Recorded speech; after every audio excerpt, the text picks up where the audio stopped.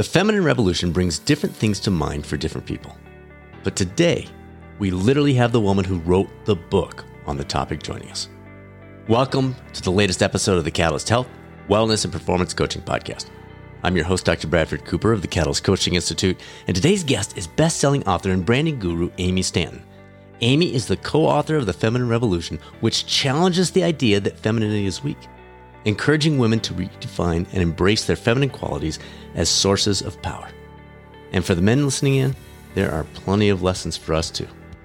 Amy brings valuable insights related to branding as well, as she is the founder of a top branding and marketing firm. Before founding Stanton and Company, she served as the first ever chief marketing officer for Martha Stewart Living Omnimedia, and when she was the head of marketing communications for NYC 2012.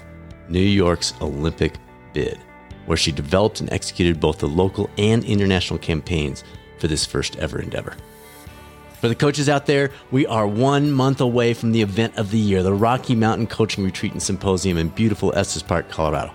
Technically, registration wound down a couple weeks ago, but if you just heard about it and you want to make it happen, contact us. Email is results@catalystcoachinginstitute.com, and we'll see what we can do. Otherwise, keep it on your radar for next year, as it is truly the premier annual event for health and wellness coaches. If you're not yet a coach, you have one more chance to complete your NBHWC approved coaching certification for 2021. All the details at catalystcoachinginstitute.com, or as always, reach out to us anytime, shoot us an email, and we can set up a call to talk through the details, how the process works.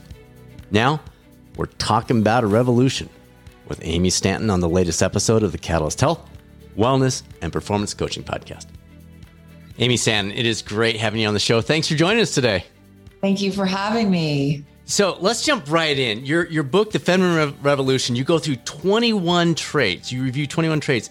And I love how you shift the perspective on how these traits are viewed. Can you walk us through the journey on how this came together initially?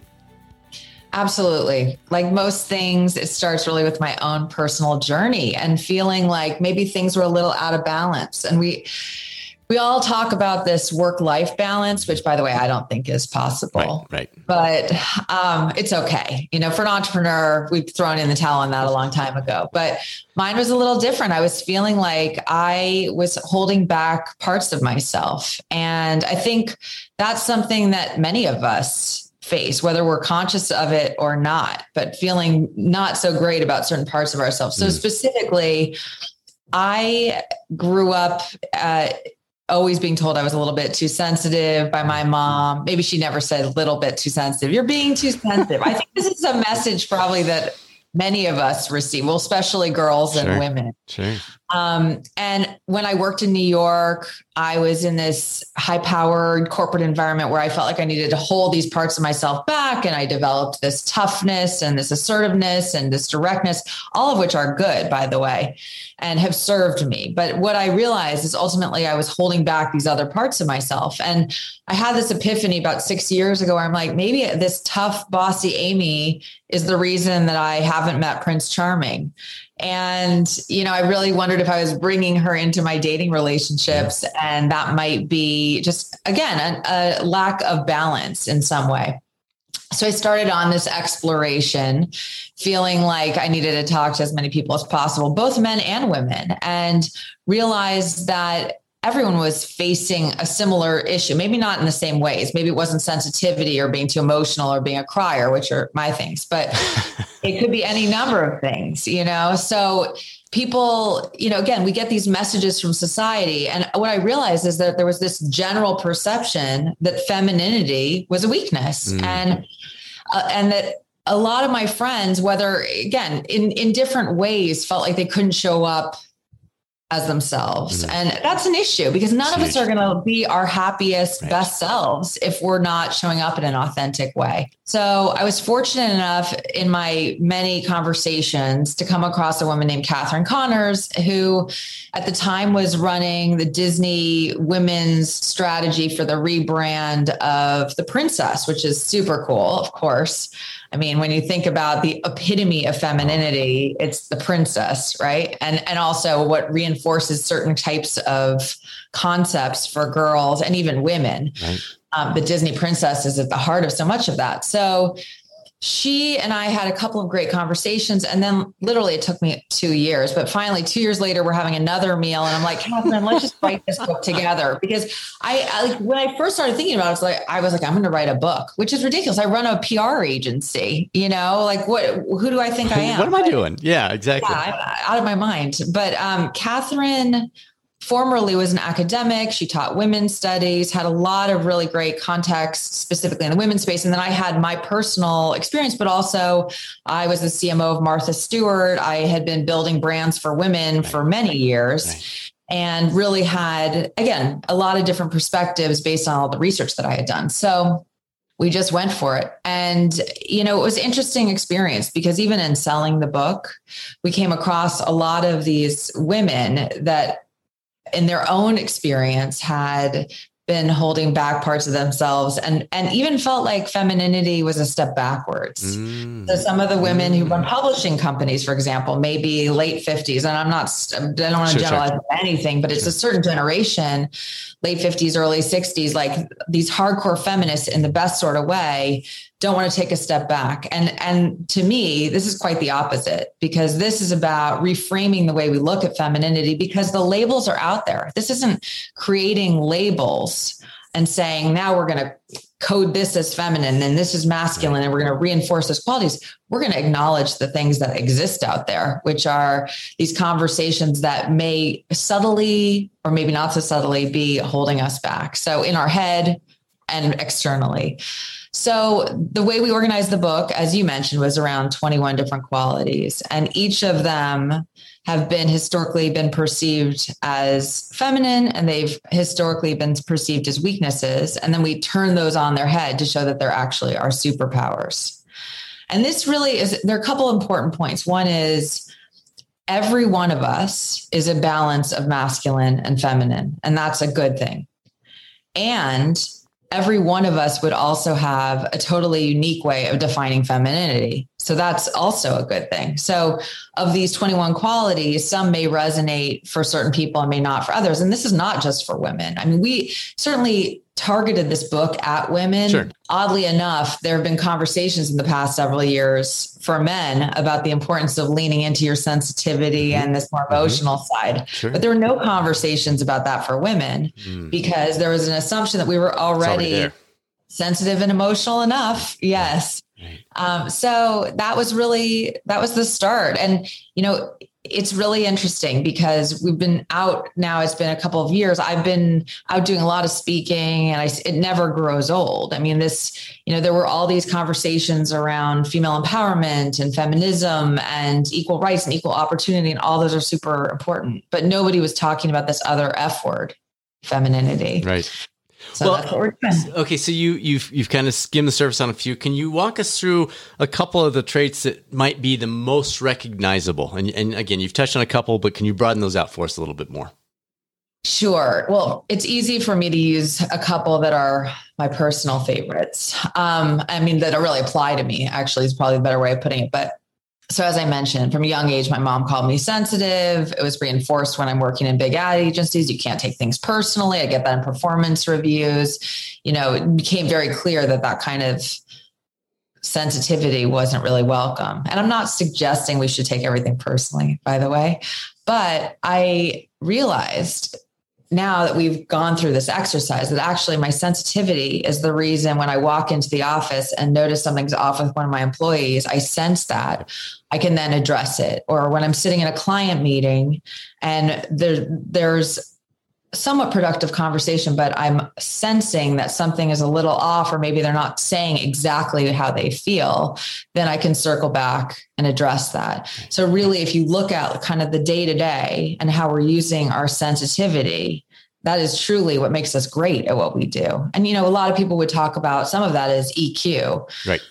But really it's a reframe, because even thinking about, and I've had a lot of moms since we wrote this book, that when I'm talking to groups about this sensitivity concept, saying, oh my gosh, I didn't realize how often I use that word and how I do it so unconsciously. With their own kids. Yeah. So it's really important. I mean, part of it's an awareness about the messages that not only we're receiving, but the ones that we're sending out to those around us. Another example would be crying. This, I think, is a really good one because people think this is the most extreme possible, because what is the worst thing that could ever happen? You cry at the office. But let's start at the beginning of that. I mean, in the history of time, has anyone gotten up in the morning and thought, I hope I burst into tears in my boss's office today? Probably not. So what is really happening? It is a human moment. And guess what? Being human is okay. And actually, these moments of crying can actually help us move things forward, but that's not how they've been perceived or framed in the past. So imagine, I mean, really, I have a lot of examples of this because I am a crier, but a performance review where a boss is providing a performance review and the person being reviewed starts to cry. What typically would happen is the person being reviewed runs to the bathroom and it's so ashamed and the world's coming to an end. And the boss is thinking, I don't really know what's going on. And maybe they think this is a disgruntled employee, or maybe they think this person's imbalanced, or who knows, Sure. Not up for the job. But what if in that scenario, both people had the power to just use it differently? So what if the crier could say, I'm getting emotional right now because I care so much about this job and I've been working so hard and I thought I was going to get a bigger raise today. What do I need to do in order to make that happen? Through the tears, What if the boss could say, I see you're getting emotional. It's totally fine. What can I do to help? Or what's really going on? Let's get to the bottom of it. How different would that be? Suddenly these two people could have a real conversation and become even closer and have a deeper connection and a better understanding of each other versus what we know always happens, which is not that. So, that's a great example of a very specific tool that is extremely useful. Now, of course, most of the people that work for me are women. They know I'm an advocate for crying. They have no problem with that, and they know that there's never going to be any judgment and that it's completely A-okay. And we have and that goes for everything, not just, I really do try to walk the walk in terms of allowing for a lot of these qualities, not just to exist, but actually fueling them. Like intuition's a good one. So, historically, of course, intuition hasn't been the sort of go-to quality that people are looking for when they're hiring someone. But in reality, it's our intuition that helps us make the best decisions. It's not instead of using data. It's not instead of doing the research, but as the tiebreaker, oftentimes the intuition is the best power. And so an example is I have a woman that works with me who does a lot and negotiates a lot of our contracts. And she'll come into, especially in the olden days, she would come into my office all the time and say, Amy, what's the right number for this? What's the right starting point? And I would turn back to her and say, what is your gut telling you? And 9 out of 10 times, her gut was telling her exactly what I would have told her. And by the way, there's no right answer for those things. So we have to trust our gut on things. So, really cultivating that. And again, so much of this is about awareness, both within ourselves, but also how we're engaging with the world. A lot of the corporate stuff that I've done, the corporate workshops are great because they create suddenly an environment where you can have conversations about these things. People didn't even know that everyone was experiencing similar things. People didn't even know you could talk about new ways of communicating or allowing space for people to be themselves, or how they might be reinforcing some of the problems without even realizing it. So, but I'm not going to cry on this podcast that I'm aware of. But if I do, I think I know how to handle it. Well, as the dad of 3 kids who've all gotten married within an 18-month period, I am all for crying because I've done plenty of it at those. I tell you, especially our 2 daughters. Our son's is coming up next week, so we'll see how I do there. Congratulations. That's amazing. Yeah, we're super psyched. Suzanne and I are very fortunate. Talk about a couple that might surprise folks. On this list of 21, are there a couple where people go, wait, what? Well, what's interesting is I don't know if they're super surprising. The crying might be surprising to people because in the book, the way we organized it, we're actually encouraging people to lean into these qualities. So we're actually saying cry openly. Another one might be mothering. Again, if you look at these words, they're just so commonplace, but But really, again, this is another thing that so many women are beat up about all the time. You're being so mothering, whether it's a teammate or whether it's a friend. But the truth is, that's a way of showing you care. And when it's taken away, suddenly you miss it. So the extent to which that's actually really powerful is great. And that's the reason I love that one. Is it's not about biological motherhood, obviously. It's about a quality of really being nurturing and caring, maybe over the top in an over the top way, but that's okay. Because if that's who you are, people are really benefiting from that, and that you derive a lot of joy and satisfaction from that. Now, of course, again, everything in moderation, but I remember a friend of mine who read this book. I think she wasn't entirely sure, like most people aren't, exactly which qualities they're going to connect with. And that is one that she had been given a hard time about for a long time. And so in starting to think about it as a superpower, suddenly it just takes this load off, because we as women and men to a degree too, but we beat ourselves up about everything. We're total overthinkers. We're always worrying about how everybody feels all around us. So to be able to take these parts that might have been living with us forever, and that we might be feeling guilty or awkward or uncomfortable or whatever, ashamed, and suddenly to be able to unhinge that and look at it through a new lens, it's like it breathes all this life, And again, true for men too. Well, that's what I'm thinking. It almost sounds to me, tell me if I'm pointing in the wrong direction here, but for a coach or a leader, it seems like this book would be incredibly valuable, because all of a sudden that leader, male or female, that coach, male or female, looks at these and says, wait, I have been seeing this in my team members or my coaching clients or whatever. What a great opportunity to expand those and build on those. And like you say, allow you to be authentic and who you were designed to be. And yeah, I love this. This is so valuable. You've talked about men a couple of times, but for the guys that are listening, how can they be applying these concepts in their lives? How does this overlap into the men that may be listening to what you're saying? It is exactly the same exercise. I mean, I think, first of all, I'm biased about this, but working on ourselves constantly is probably the most important thing to progress and growth, both for us and everyone around us. Just starting this journey of taking a closer look at what parts of ourselves we might feel bad about. I mean, for each person, it's different, and it's this list of qualities could have been 100. It didn't need to be 21. So really doing that exploratory and wondering if, like, maybe it's something a parent had been telling you for years and you didn't even realize how that suddenly became a thing.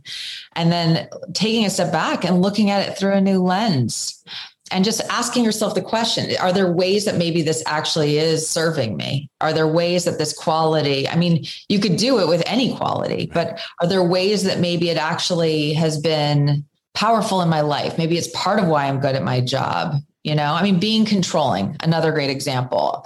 It's very rare that men are called being too controlling, but women oftentimes. And I am a control freak. I can totally own that, I'm with you.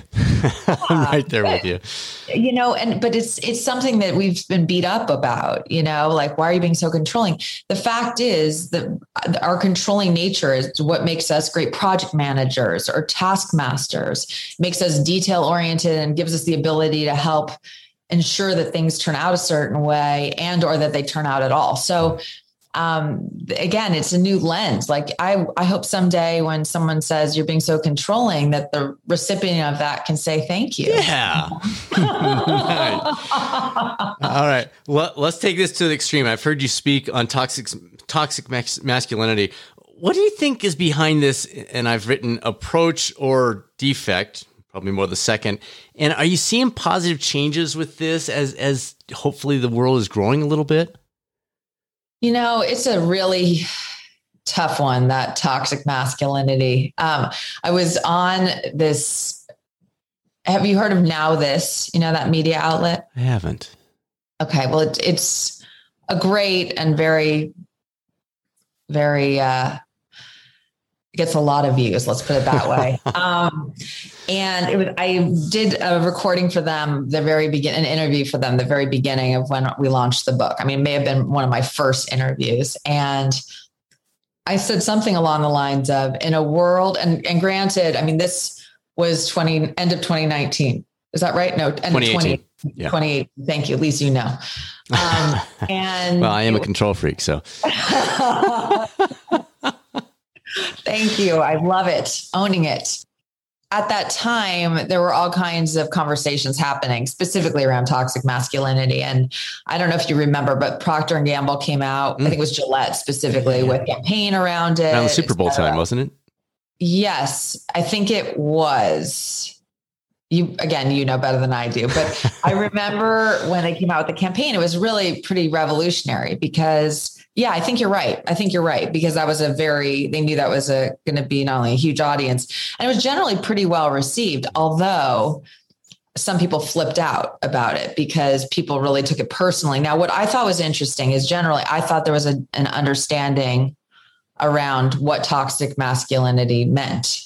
So, aggression, unnecessary aggression, or bullying, or I'm not going to define it because again, everyone can do it for themselves, but it seemed like it was a list of things that people would generally agree on as being a bad thing. But when I recorded this video, I said something along the lines of, in a world where we have an issue with toxic masculinity, femininity, and more of a balance between these masculine and feminine can help solve the problem. Something along those lines. I was hopefully more articulate than that. And I mean, first of all, they always say, don't read the comments. And I really did not like how my hair looked that day. There are a few things that were a problem. My hair was off. Okay. And I didn't get a blowout before that. And any sort of I learned the lesson. I didn't get a blowout today either, but I did before any major appearances. From that point on, I got a blowout. But the comments, I mean, just using the words toxic masculinity put a number of men over the edge completely. I mean, it was like I had just said the worst thing possible. And I don't know why people were taking this on that way. It was, again, I thought this was an objectively bad thing. And now to answer your question, is it getting better? How does this play in? I mean, I believe that the balance between the masculine and the feminine is our win. And if you were to ask me what in the grand scheme of things would be a huge success for this movement, it would be that we would see more of a balance at the top, whether that's at the top of corporate world or politically. And that's not just a balance of men and women. That is a balance of the way we show up in the world and the way we use power. So a balance of this masculine power and feminine power, both of which are equally important. So, I think at the end of the day, we're going to continue to see toxic masculinity. I don't think there's a way to eradicate that. But I think if people could find within themselves more of a balance, then they'll show up in a more balanced way. And effective. When it comes to your message, whether it's through your book, your speaking engagements, are you getting, speaking of men and women, are you getting different feedback outside of the YouTube comments from the men compared to the women? Or what are you hearing? The funny thing is a few men that are friends of mine read the book in the very beginning and they said, can you please just write this exact same book for men? And I appreciate that, but I was at that point was exhausted and not feeling like writing a second book that was the exact same book for men. But it did definitely point out the issue. And I love that there are all these men's groups now and organizations really focused on helping men connect and communicate and share stuff around not femininity specifically, but in general, their feelings. And I think all that stuff is real progress. Women generally, what I love about the feedback I get from women is that everybody takes it on as their own thing. And almost everyone has a different way of connecting with the book. And there are different things. Like part of what I love about the way the book is created is you could pick it up and open it to any page and there are pull quotes and other things that just make it interesting and may actually spark a totally different line of thinking on any particular day. I personally love books like that because not that I don't have a good attention span, but some days it's nice to be able to kind of have a little bite-sized, thought-provoking content. Well, and like for a study group or a conversation or a book club or something like that, or just a, whatever you want to call it, a catalyst group, a better group, let's get better group, whatever, literally, it could just be your discussion of the day is we're going to hit these 3 topics. We're going to hit these few topics. And there's our 7-week program. This is going to be awesome. So yeah, I like that a lot as well. I want to sneak into the branding stuff because that's what you do for a living. You help people brand, whether it's the Martha Stewart, whether it's, we were talking offline about people like Becky Hammond. I know you're not involved with her directly, but hopefully she's going to be one of the next MBA coaches here in the coming weeks. You wrote a great article on that, and we just had Americus Reed join us a couple weeks ago. Can you help folks? We'll provide a link to the article, by the way, everybody, so you can see it. But could you give people, whether they're looking at their business, their personal life, their professional life outside of running their own business, in that branding piece, in that self, figuring out how I'm going to market myself, because we all have to do that, whether we run our own business or not. Can you give us some tips along those lines and some pointers that might be applicable for everybody? Sure, absolutely. It's interesting because I wrote that article based on a talk I gave at the Consumer Health Summit, which is an intimate gathering full of founders in the health and wellness industry, a lot of CPG brands, supplements, health tech, other stuff.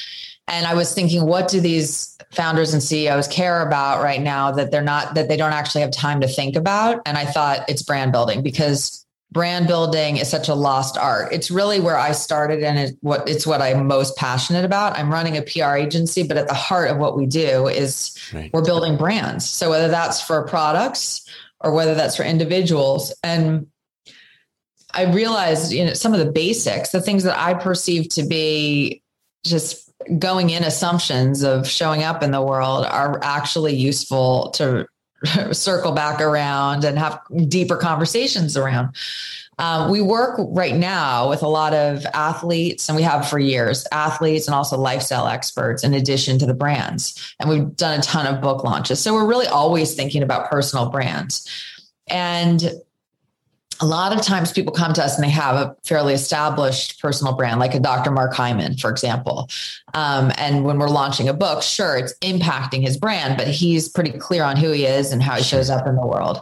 But for a lot of the young athletes we work with, honestly, they haven't, first of all, they shouldn't be thinking about how to build a brand because they are focused on being an athlete. Yeah, exactly. Yeah, exactly. And I really enjoy, there are moments, of course, where there are little snafus here and there, but for the most part, I really enjoy that process of their growing up both as an athlete, but also as a human in the world. And that's really how I would think about it. Sometimes I think when people are like, I don't want to be a brand, I don't want to think about, it's not about me, which is great. I think that maybe that's true, or maybe that's someone feeling uncomfortable acknowledging that they're showing up in the world. But if you're a public figure, you automatically should be thinking about how everybody's receiving you, and not just the big stuff that you're doing, but the little stuff. So I remember we represented this female snowboarder named Gretchen Bleiler for many years. She was one of my first clients, and she just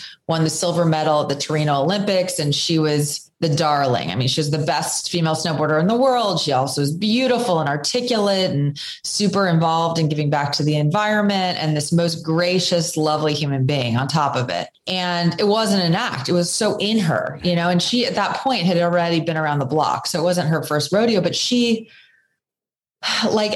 even in her losing moments, was so instinctively able to be gracious with her competitors. And she would always make time to sign autographs. And I could see how that fed her.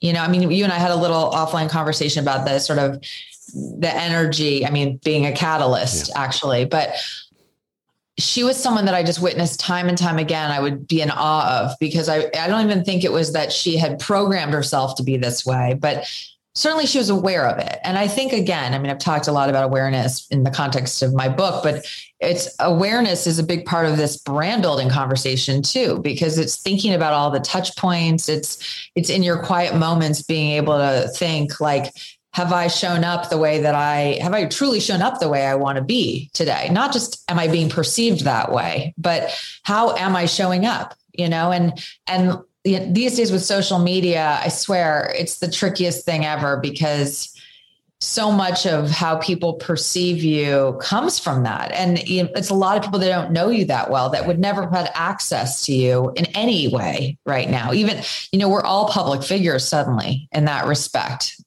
I remember I'm such a workaholic, so this really rubbed me the wrong way. But many years ago, this guy who we peripherally worked with made an offhanded comment to one of my employees, like, Amy's always on vacation. And I was like, oh my God, that could not be further. I mean, I'm working. I wish I had taken some photos on my vacation sitting with my computer, but the fact is, it was good, it's helpful. So listening for feedback like that, and then making a change accordingly. I don't not post about my vacations because those are my happy times and that's what I use it for, but I can own it. But realizing that all these ways, and you can't control how everybody feels about you. This is the reality, but being proactive about your value set, how that's showing up in the world, just again, a consciousness and awareness around it, realizing that little things really matter a lot. I watch as examples, when some of our clients on social media are really proactive about communicating with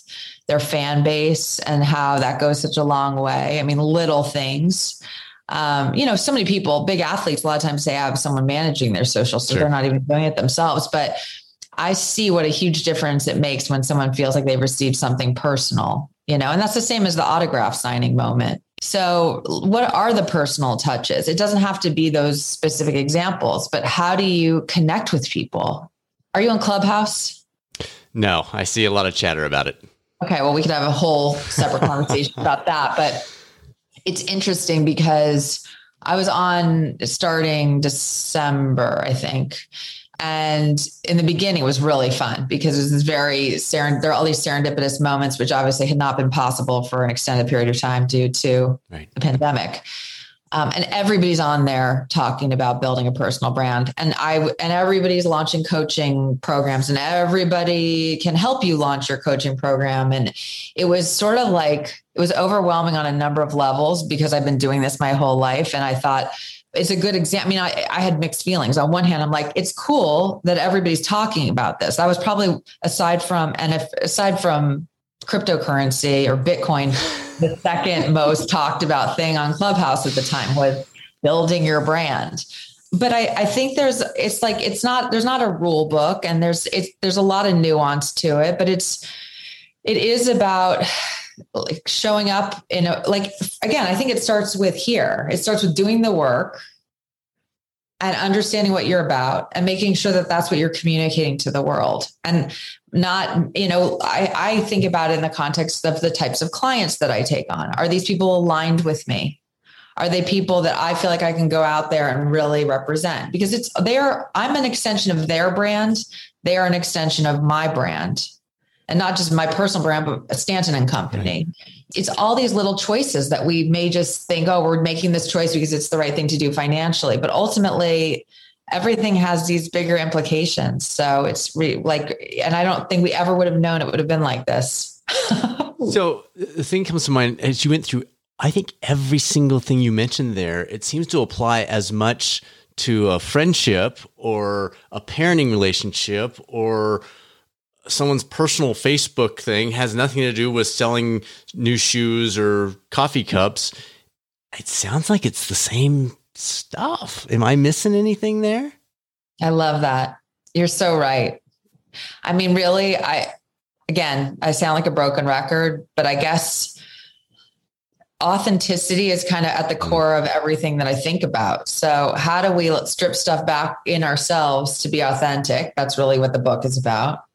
But that's what brand building is about too. So it's not about projecting something that we're not. It's about understanding what we are and figuring out how to connect with the world around that.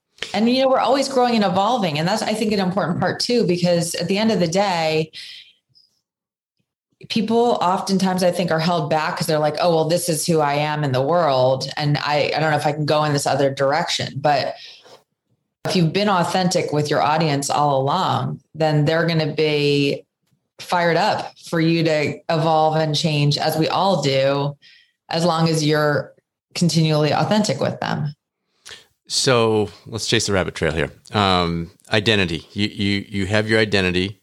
whether you're a Steph Curry identity, Becky Hammon identity, or just Brad over here on the side, when you're authentic, you're also going to see pieces of you where you go, not sure I totally love that piece. That's something I'm growing in. That's something I need to enhance. Like I was journaling this morning and I literally wrote identity. I'm realizing this about myself and that's an area I need to grow. Like that was something I was discussing with myself. I didn't plan to tell you about it. What then? Because then the authentic piece, it's authentic, but it's not great. That piece of me, that's not great.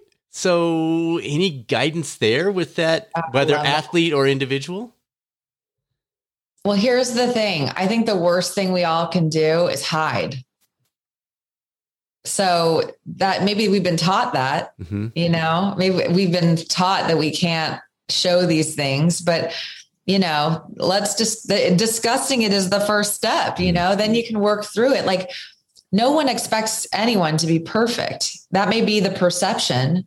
I think that again, with public figures, that's the hardest thing. There's an assumption that people need to be perfect, but no one is. So I think people who have done the best job of building personal brands, I'm not saying let it all hang out, but they do kind of show the ups and the downs and not feel like it has to be this perfect picture because people can't access that, and lots of public figures like Gwyneth Paltrow have gotten a lot of heat for being too perfect. People hate her for that, but the fact is she isn't. She's had rough times. Anyone who knows anything about her knows she's had rough times. Has she really thrown it out there? Maybe not, and again, I'm not in charge of her, so she should do. She needs to call you, obviously.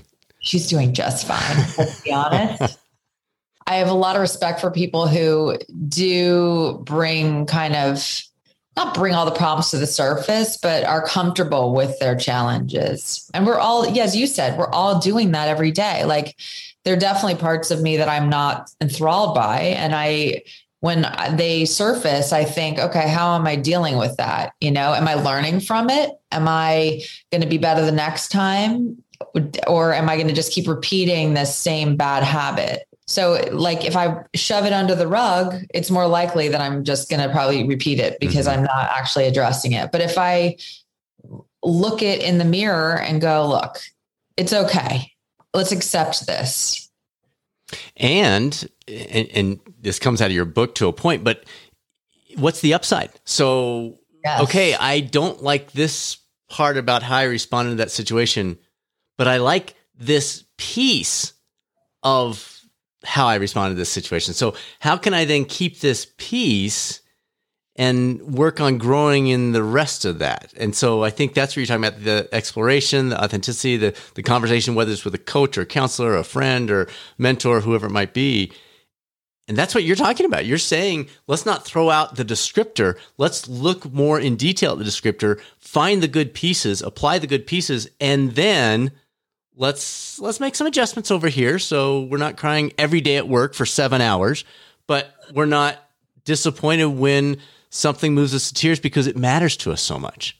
Yes. Thank you. I couldn't have put it better. So here's an example. So, and again, it ties into the book as well. Be a mama bear is another one of, so this is about being fiercely protective, et cetera. I definitely become very fiercely protective of my team. So there have been a couple of occasions.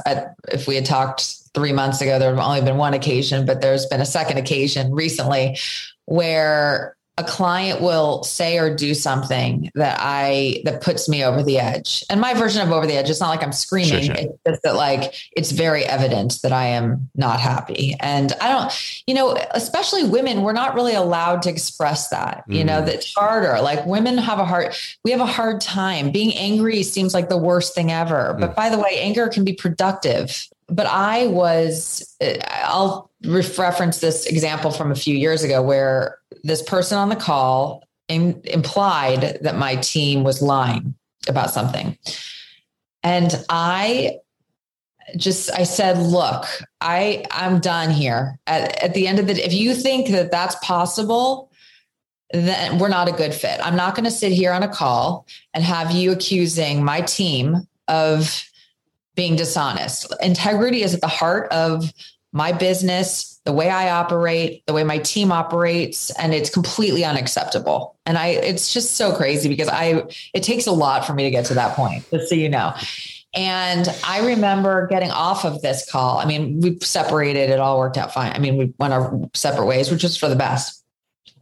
But getting off and having that kind of like come down period where I'm like, what just happened? Could I have been more calm? Probably. Could I have gotten off the call and had a separate conversation that wasn't just a reactive, like, here we are. But so, I learned, I thought, not that I won't do it again, but I learned. Right. But when I evaluated that conversation, it also became super clear, and I still hear about it to this day, how grateful my team was. And that they felt so cared for, and that I really had faith in them, and that they didn't have to worry. They knew I had their back. And so, that's a perfect example of what you're talking about, which is do the work, go, what could I have done differently? What would have been better? I didn't love feeling like that, obviously, but what was the upside? And every situation has both. Right. All right. You wrote just a couple more. You wrote your book in 2018, or it came out then. You were probably writing it for the last couple of years before that. If you were to rewrite it today, is there something you'd add in where you're like, oh, if I could peel that cover back and add in another chapter or tweak something, what would be that tweak? I love that question, Brad. I think you're the first person to ask that. It's interesting. I actually don't know. What's hard is when you write a book, the minute you turn it in, you're like, oh God, what have I done? Yep. And there's so much I love about it. And then also I'm highly critical myself. So of course they're just, they're just things I've learned since that would probably be useful references, but there's not one overarching thing that I think would change the course of things. Like what was so important was that it feel very inclusive, period, for anyone and everyone, no matter what your background is, male or female, or beyond, all of it. It's just, we wanted it to feel like anyone and everyone could get something out of it. So I wonder, there have been a couple times, I'm thinking out loud, where I've read the intro and the conclusion and wish that maybe we hadn't spoken as directly to women, even though we do very clearly talk about the importance of this for boys and men in both of those sections too. Maybe there would have been a way to make it more inclusive, but sometimes I think that when you do stuff like that, like if you try to make something too general, you're not speaking to anyone. Lose everybody. Yep. Yeah. And I think this was such an important conversation for women specifically. Yeah. I think so it's a kind of a question mark on that. How do people follow you? This was great stuff, Amy. How do people keep track of you? You're on Twitter, you're on different spots. You mentioned Clubhouse. I'm not there, but for other people that might be, what are the best 2 or 3 ways to keep track of what you're up to? Amy K. Stanton everywhere. That makes it easy. It's so easy. And then the company website, stanton-company.com. And then there's still an Instagram and Facebook for the Feminine Revolution, which is Feminine Revolution Book. Perfect. Thank you so much. This was fantastic. Really appreciate it. Thank you, Brad. I really enjoyed it. And you have the best radio voice. Thanks. Great insights. Thanks to Amy Stanton again.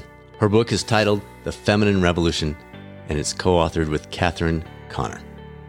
Thanks for tuning in to the #1 podcast for health and wellness coaching. And thank you for sharing the podcast with friends, as that makes such a difference, more than you know. This is our 176th episode, and each one of these involved somewhere around 7 hours of work in terms of editing and prep and all those kinds of things. So I'll admit sometimes I question investing that much time, but when someone tells us it was recommended to them, it brings a smile and makes it worth it. Next week's guest is the only person in the history of our podcast to join us 3 times. MBHWC Executive Director and Nationally Board Certified Health and Wellness Coach, Leanne Webster. There's a very good reason she's our only 3-peat guest, and you'll understand that reason when you hear the interview. Now it's time to be a catalyst on this journey of life. The chance to make a positive difference in the world while simultaneously improving our own lives, which is the essence of being a catalyst. This is Dr. Bradford Cooper of the Catalyst Coaching Institute. Make it a great rest of your week, and I'll speak with you soon on the next episode of the Catalyst Health, Wellness, and Performance Coaching Podcast, or maybe on the YouTube coaching channel.